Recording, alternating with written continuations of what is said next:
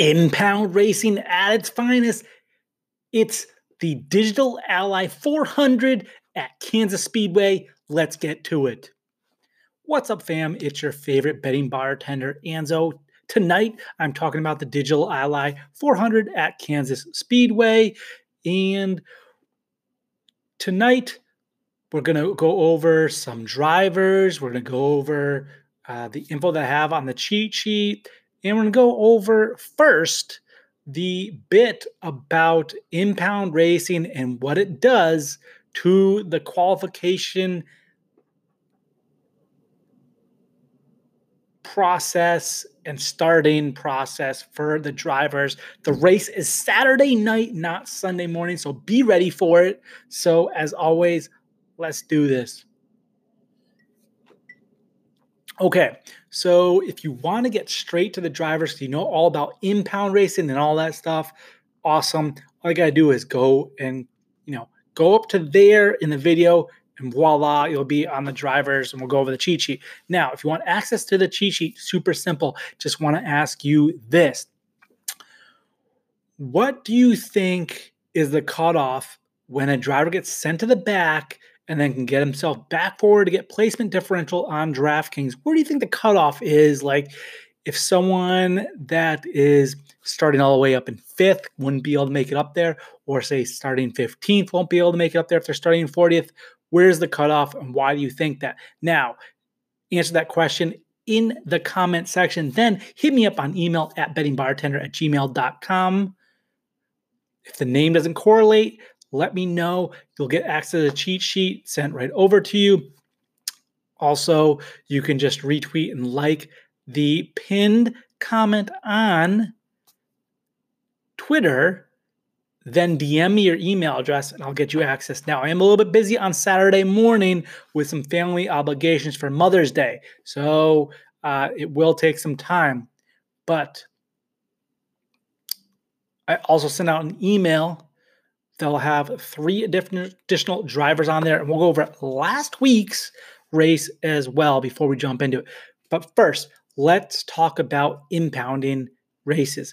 Okay, when a race, and correct me if I'm wrong, I'm sure some people will in the comments, that when a race is 2 days, like the whole meet's 2 days, so you have practices and qualifications one day and then the race the next day, then you have an impound race. And basically that means that instead of having inspection prior to qualification, you have them afterwards.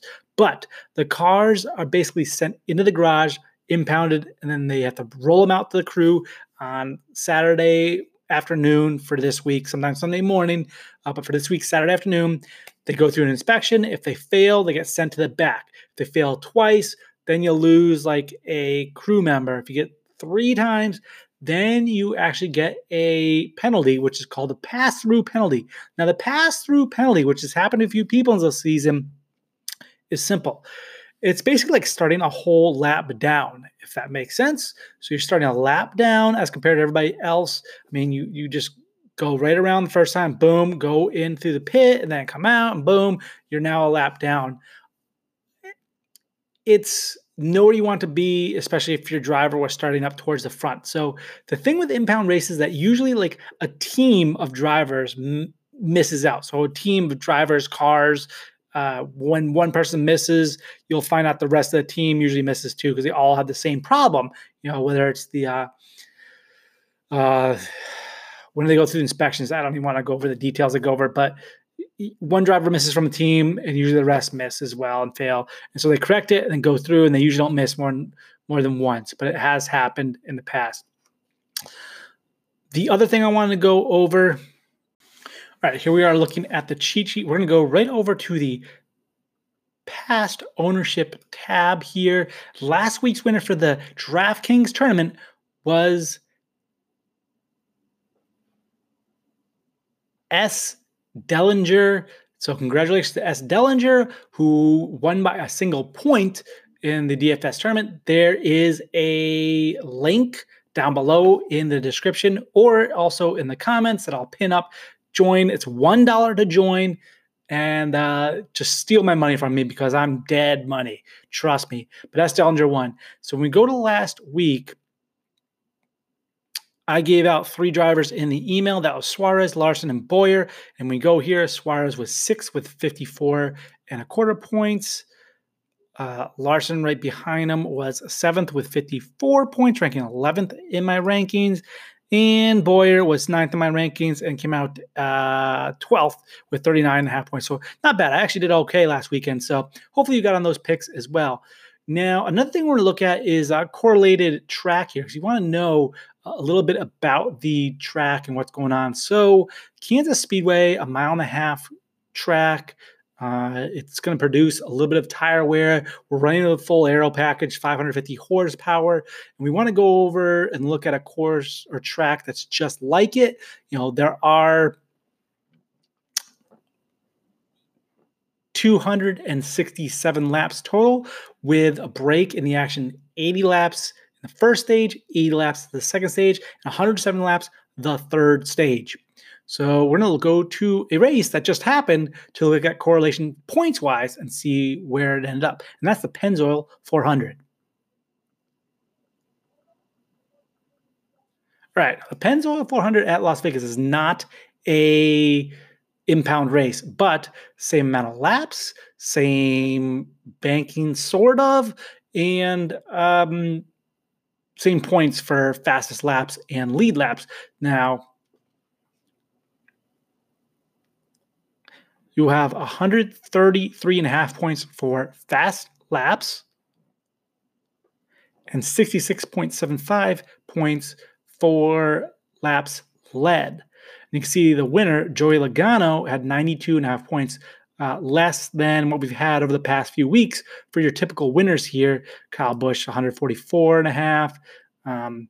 Kevin Harvick was the pole sitter, by the way, and had 84.5. So you can see here that the leader will probably have a bunch of laps led, at least through the first stage, and we'll see what happens on restart and things like that. That is going to make a difference.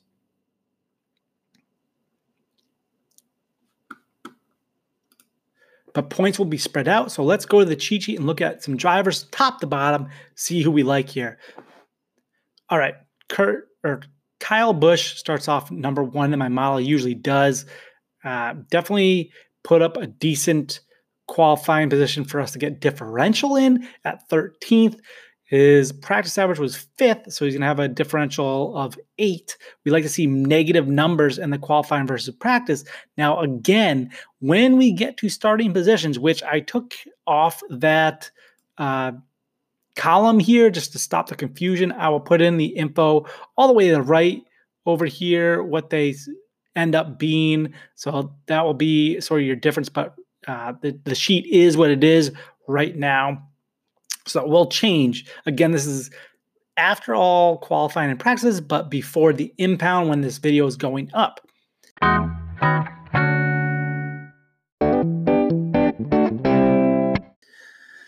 So Kyle Busch, is he worth the money? That's the problem at 11.9 on DK, 15 on FanDuel. Going to be tough to roster him there. Can make a case for Martin Truex. He definitely is one of the best drivers at this track, so might want to go there. He just had a horrible first and second practice for times and then put up a great qualifying time, so who knows what's going to happen there. Kevin Harvick. So I've been like fading Kevin Harvick a lot lately, and it's usually worked.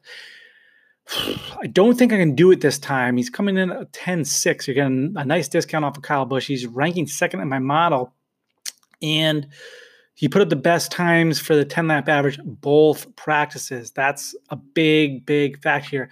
And then when I look at what he's done the past years, let's see, 12th, 1st, 8th, 3rd, 1st, 2nd, dating back to 2016. So you're looking at some good points there in his finishing position. Can't not go Kevin Harvick. All right. Keselowski is ranked 3rd in my model. Wouldn't go wrong there. Joey Logano typically does well here. Blaney, I think, starting in 19th will garnish some ownership. So is Hamlin, but Hamlin's just not having a great season. Didn't put up great 10-lap averages either. I'll probably be off of Hamlin this week. Don't consider last week a problem. It was he had some some issues with the car and was definitely, I think it was breathing problems and stuff. There were some other factors involved in there, but I don't think that correlates to this week at all. I don't know. I don't see him doing well with that 10-lap average. Not good. Definitely will be looking at Bowyer once again, starting in third to maybe be like a contrarian type of dominator. Now, dominators has been one dominator and then a second that's like 2/3 of the level dominator, and then one that's like 1/3. So you really need the top two guys to dominate to win this in these type of GPPs. Now, Aric Almirola, what are you going to do with Aric Almirola starting in second? I don't know. He put up some great practice times. Tough to go with him. Jimmie Johnson, you're definitely getting some value in starting position. I think Ryan Newman is someone that I'll end up taking. Not like a sexy play at all, but typically has done well here. When I'm looking at his stats, it's been 2 years since he's done well. Now, he did 15th last spring, but 30th, 33rd, and 40th over the last 2 years. But before that was 12th, 7th, 11th, 10th, 6th, 11th, dating back to 2014. I don't know if it's going to be back to that type of race for him. He's going to have to put in some work. So we'll see where it shakes out after inspections and where it ends up, because right now he's tough to take, but I do kind of like him as a contrarian play moving forward for this weekend. Austin Dillon's going to rank out pretty highly here, so he'll probably garner some ownership, put a bad qualifying time. He'll get some differentials in there, although his 10-lap average was not good. Alex Bowman, I think, is someone I'm definitely going to roster. Put up 2 great practice efforts, and then top 10 in qualifying. I think ranking 12th in my model at 7,000 will be a great spot for him. William Byron probably starting a little too high for my liking, but definitely Ty Dillon's kind of a fade. If you want to go GPP and go chalky everywhere else and then go with Ty Dillon, I wouldn't hate you for it. I think he's going to be a fade for me at 6,600 this week. His price has been going up, and he's starting back further and further. Tyler Reddick is starting in 30th and is getting you points per thousands if you need them, like the top points down here in this area. But I think where I might end up going is Reed Sorensen. Now, I have to kind of go over here to get to him. Reed is one of those guys that does not qualify. He doesn't run a qualifying wrap, but we know through his practice times, where if you go to practice times here, boom, we'll see that he does much better than some of these other cars.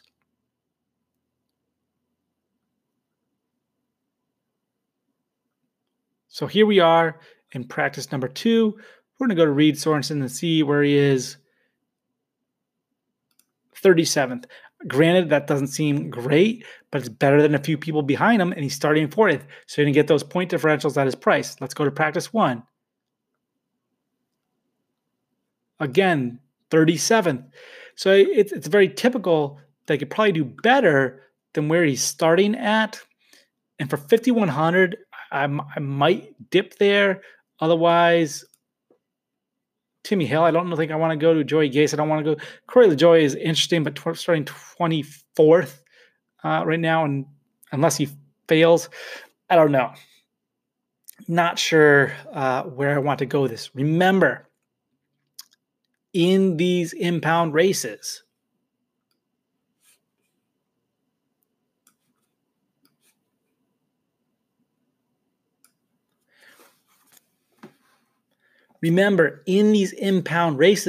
their starting positions change because they're unofficial off the qualifying time. So if someone starts back further, that's where their point differential starts from.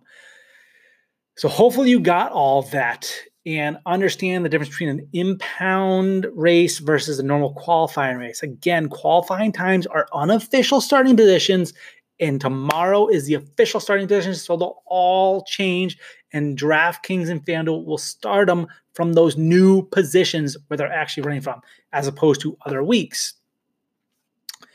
If you don't understand that, hit me up in the comments or on Twitter at DFS Tavern. and ask me some questions. I'll be glad to answer them there. Don't forget, $1 DraftKings tournament. Come on and join. 50 teams this week. We're going to be bumping up to 75 come Sunday races, but because it's a Saturday race, I feel some people will forget about this. It's Saturday night. Be ready for it. Make your teams, get them in, and then watch or understand the impound information. Then make your teams after that.